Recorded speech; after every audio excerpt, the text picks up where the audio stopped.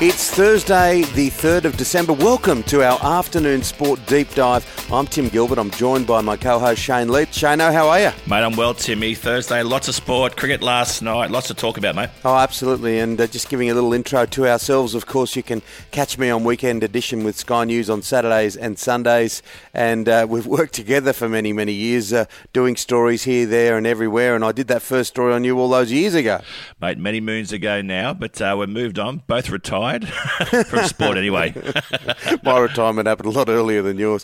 All right, today on the show, John Stephenson. We're going to talk Olympics. A lot of people thought it would never happen, but it looks like it's going to be on. Mark McInnes, assistant coach of the Sydney Thunder. No doubt they're still celebrating. And one of Australia's finest wicketkeepers, Brad Haddin, is on the show as well.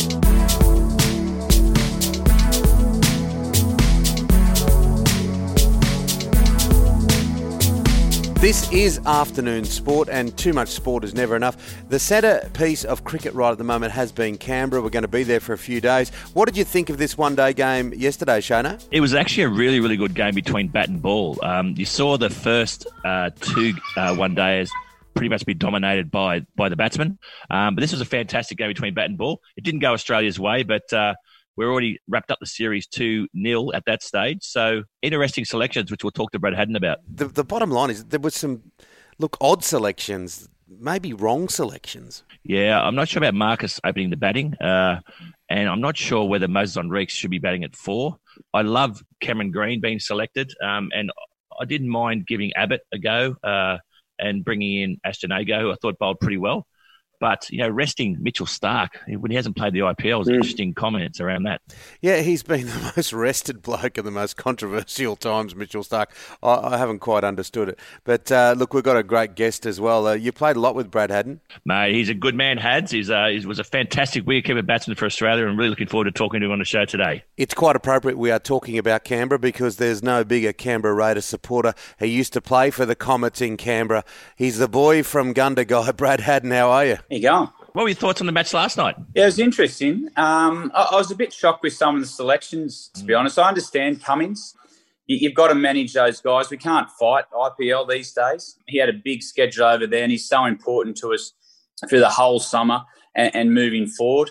I was shocked with Marnus at the top. I thought our middle order had been really, really stable, and they'd started to build some rhythm and combinations together, and I reckon that's an important part of one-day cricket now. And I think just at the top of the order with him, you lost a bit of aggression. I know David Warner, he controls the tempo of the game up there. I thought Finch was outstanding, but I would have liked a Matthew Wade or even an Alex Carey up there with him left, right, and also it helps move the game forward and put a bit of pressure on the bowlers. Yeah, it was an interesting game to watch. What did you think of that run out? Because it was all tracking nicely, wasn't it, for the Australian team? A good partnership was forming. Yeah, run outs they're killers, aren't they? They're big momentum changes, and that's exactly what it was last night. I know Justin Langer would have been spewing with that, but it just took all the gas out of the Australians' innings. It looks like they had everything under control, and that just one moment of madness just changed the whole tempo of the game and gave India an opportunity to win the first game in Australian soil. Also last night, India looked a little bit different. Kohli was a bit in their face, a bit more of the Australian batters. He looked like he was really up for the contest. Boomer bowled well without luck.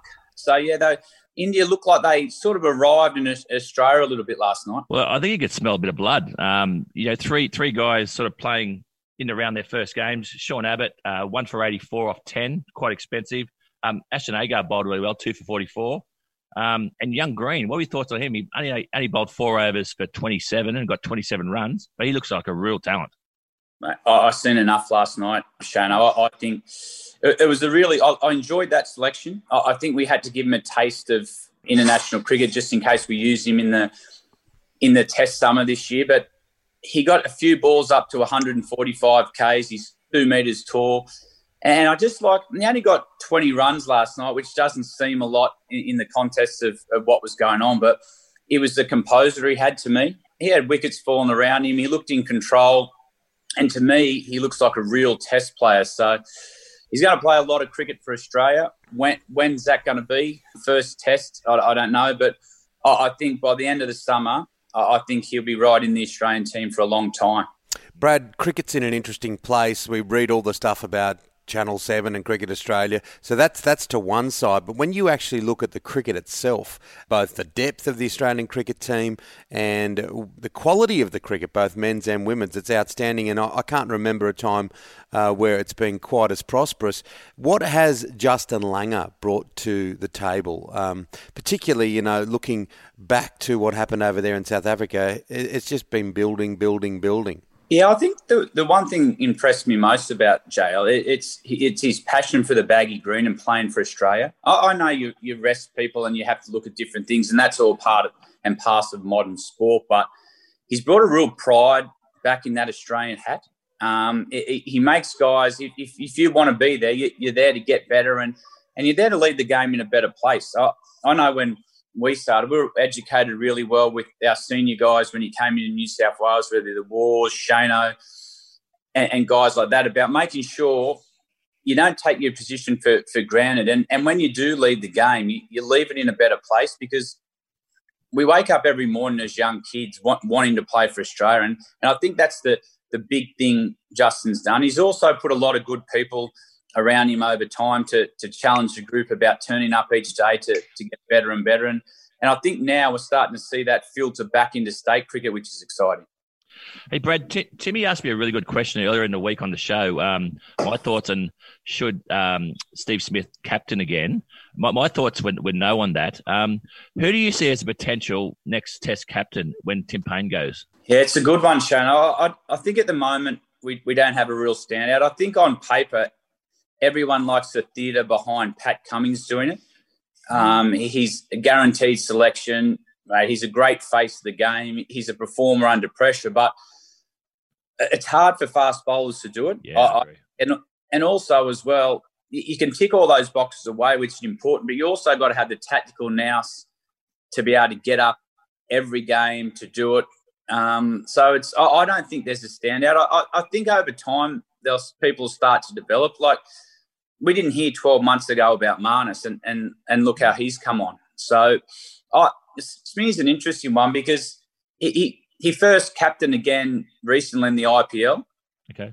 And he didn't have a great tournament by his standards. And sometimes when you do get that captaincy, you can start worrying about everyone else's performance and what's going on and forget about yourself. And you only have to look at him come back in these last few one days. I don't think he's batted this well in one-day cricket since 2015 World Cup. What he was doing those two games in Sydney were phenomenal. Hundreds off 60 balls. He just controlled the whole tempo of the game. So, yeah, he's an interesting one if you want to burden it with him. Another thing is, does he want it? Does he want to take it back? He went through a horrid time with everything that went on. We know he's passionate about playing for Australia, and he's we all know him well, and he's a great person, but does he want it? So Marnus might be one that you could consider. Travis Head, but I think he's going to be one of those guys that always fighting for his position in that middle order. So I don't think there's any standout ones there at the moment. Hey, Brad, any news on Warner's groin? I saw a funny article from Candace saying she hadn't seen her husband for 4 months and she's potentially blaming herself for his groin injury. But a groin injury is serious at his age. Any inside word there? Yeah, the thing I noticed with that is, and a little bit, they reckon he's going to be struggling to get right for the first test. Then they'll just assess him day by day after that. But one thing I know about David Warner, he's a tough little bugger. You don't see him really show much pain on the field. And the way he grimaced and grabbed his groin, he was in a lot of discomfort. And you've seen by the footage too when he was trying to hop in the car and he was struggling. So, yeah, it looked to me a real bad one. And on the back of his pain threshold. So I hope we see him at some stage during the summer, but groins can be they can be difficult. It's quite appropriate we're talking to you at the moment because the centrepiece of cricket is happening in the nation's capital. So let's talk rugby league to finish it off. You've gone so close 2 years in a row. 2 years in a row. Oh, we had a great year there, but yeah, Ricky's doing some good things down there. I know would like some silverware, but surely this year, please. Yep. Well, 2021, it may be the green machine out of Canberra. Brad Haddon, thanks for coming on Afternoon Sport. Thanks, Timmy. Thanks, Shona. Mark McInnes, assistant coach of the Sydney Thunder. What a win it was at North Sydney Oval. That's up next.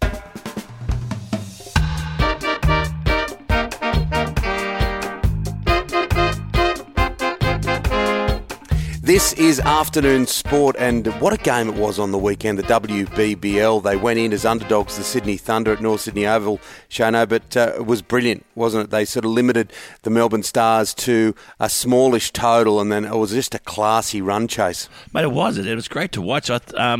You mentioned just off air before, Timmy. The whole series has been fantastic. It's been great to watch.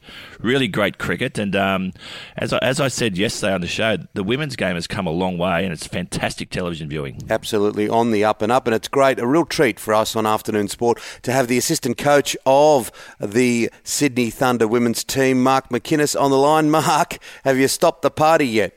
Oh, yeah, the party's finished.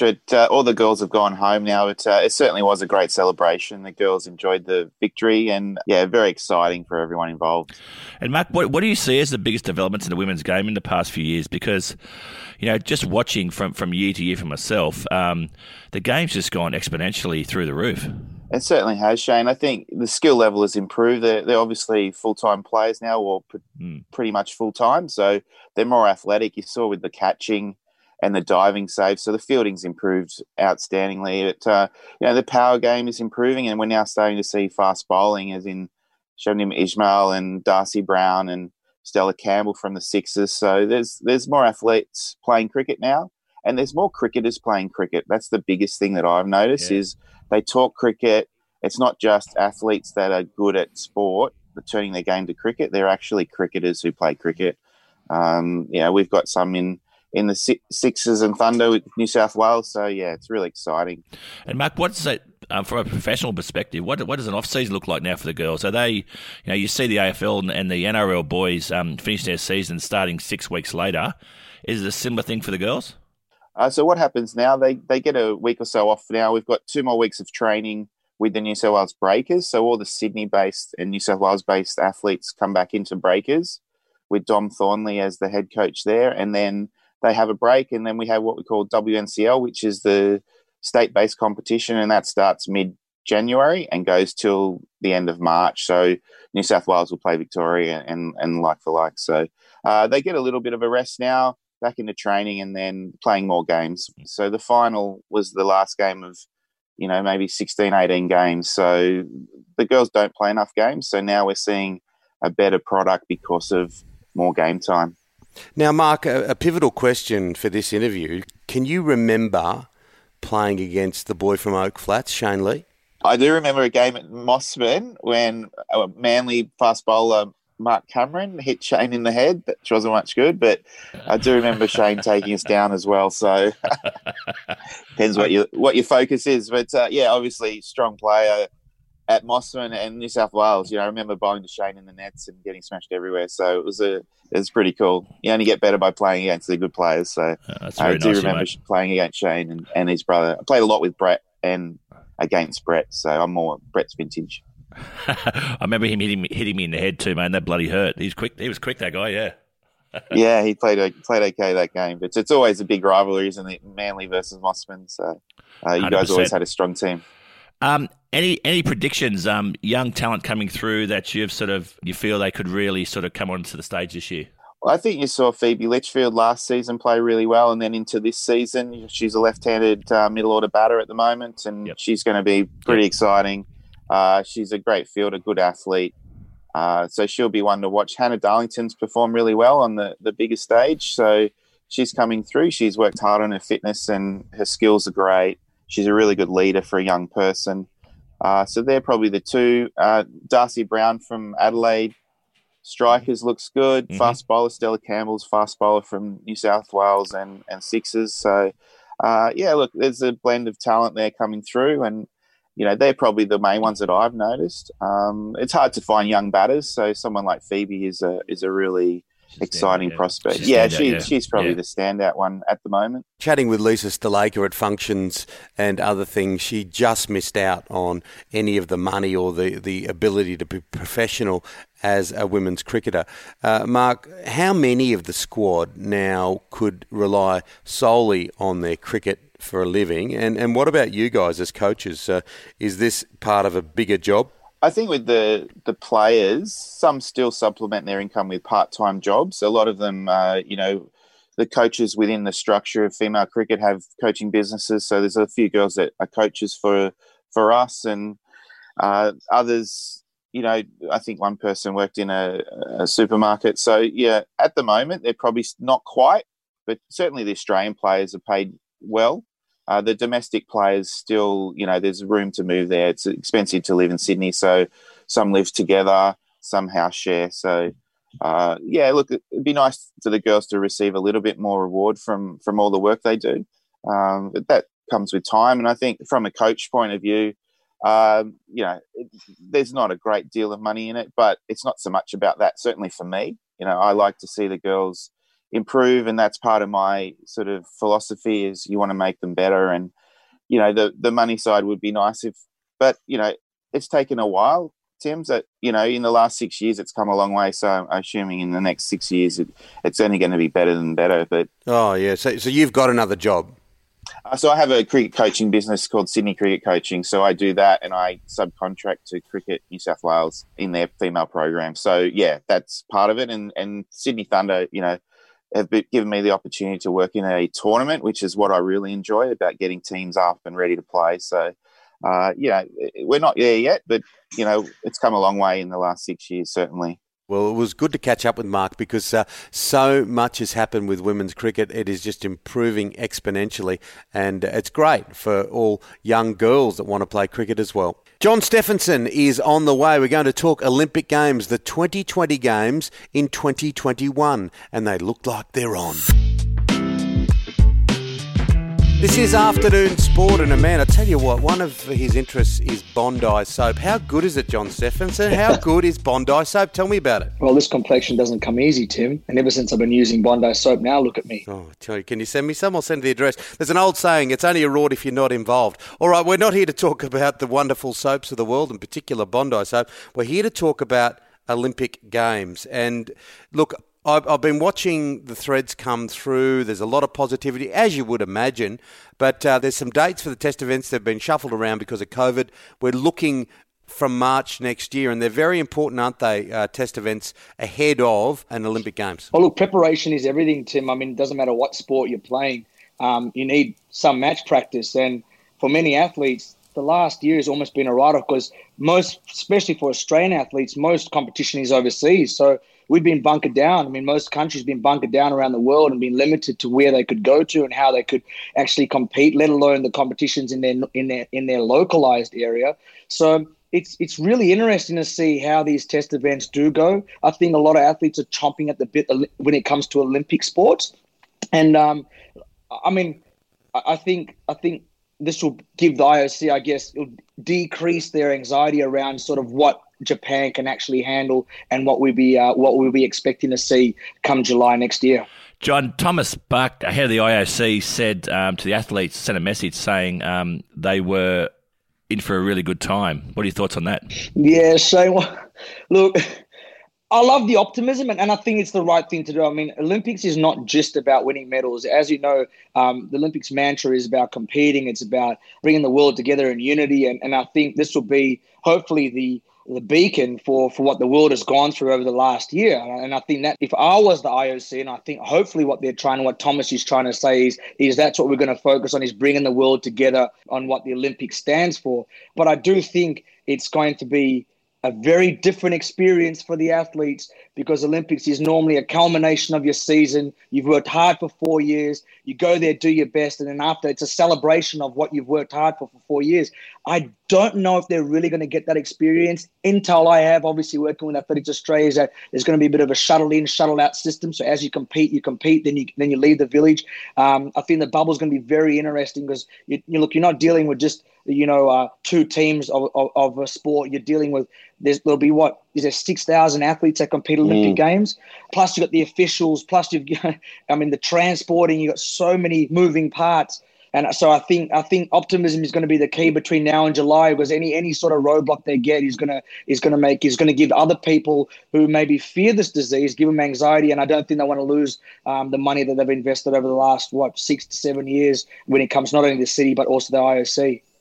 Yeah, absolutely. And look, people are looking for things around them, whether they be the cicadas in the air, the normalisation of life, the cricket on the TV. And the Olympics is the ultimate, isn't it? It's the ultimate sort of feel-good international event for everyone. Oh, it's amazing, Tim. I remember my first Olympics in 2004 in the birthplace in Athens of the Olympic Games. It was just such a surreal experience, the crowd, the people, and that was my first games I competed in. But funny enough, the Sydney Olympics, which I think we all remember here on the podcast, didn't that embody just like the community and Sydney, and not only Sydney but Australia, and it really showcased how great our country was. And, every athlete I speak to, whether it's an athlete, a coach, or if you were at Sydney Olympics, every one of them says that was the best games I've been to. So I think if Japan can embody some of that, it's what the world needs, and it'll be nice to see. Now, John, Usain Bolt. Now, I've seen you in pictures with a guy. What is he like as a bloke? And is he good to hang out with at nightclubs? Shane, man, look, the one thing I can say about Usain is he is what you see. That what you saw on the track, how he engages with the camera, how he engages with the crowd, that is him 24/7. He is such a competitor, man. No, he's a good man. He likes to have a lot of fun. And I think that's what made him successful, right? He knew the balance between, his hard work and working out and winning, and also making sure that he gave a little bit back to himself with a bit of Usain time, and he enjoyed himself. And John, in contrast, you worked with my co-host Timmy Gilbert at the Santos Tour Down Under. What was he like to hang out with? Shane, it's funny. Since we're talking about athletics, not many people know that Tim's favourite athlete in the history of track and field is Debbie Sosimenko. So he really has a very good knowledge of the sport. And I found that really interesting when I found out about Tim. And I learned that on the Tour Down Under. We had many a good times. I'll never forget this time I did the Bupa Challenge. It was 123 Ks. I prepared absolutely nothing for it. And I got back and I was just a little bit tired. I wasn't that tired. I was just a little bit tired. And he took me to some Indian and he started just harassing me the way I was eating my chicken tikka. I didn't understand why, but I thought he'd respect I rode 123 Ks that day. But that's one of my fond memories of the tour, and I had a lot of fun with Tim. And on a serious note, I've always got a lot of time for Tim. I think he's brilliant in what he does, and that's why I'm glad to be on the podcast. You're always learning from you, mate. So a lot of fun.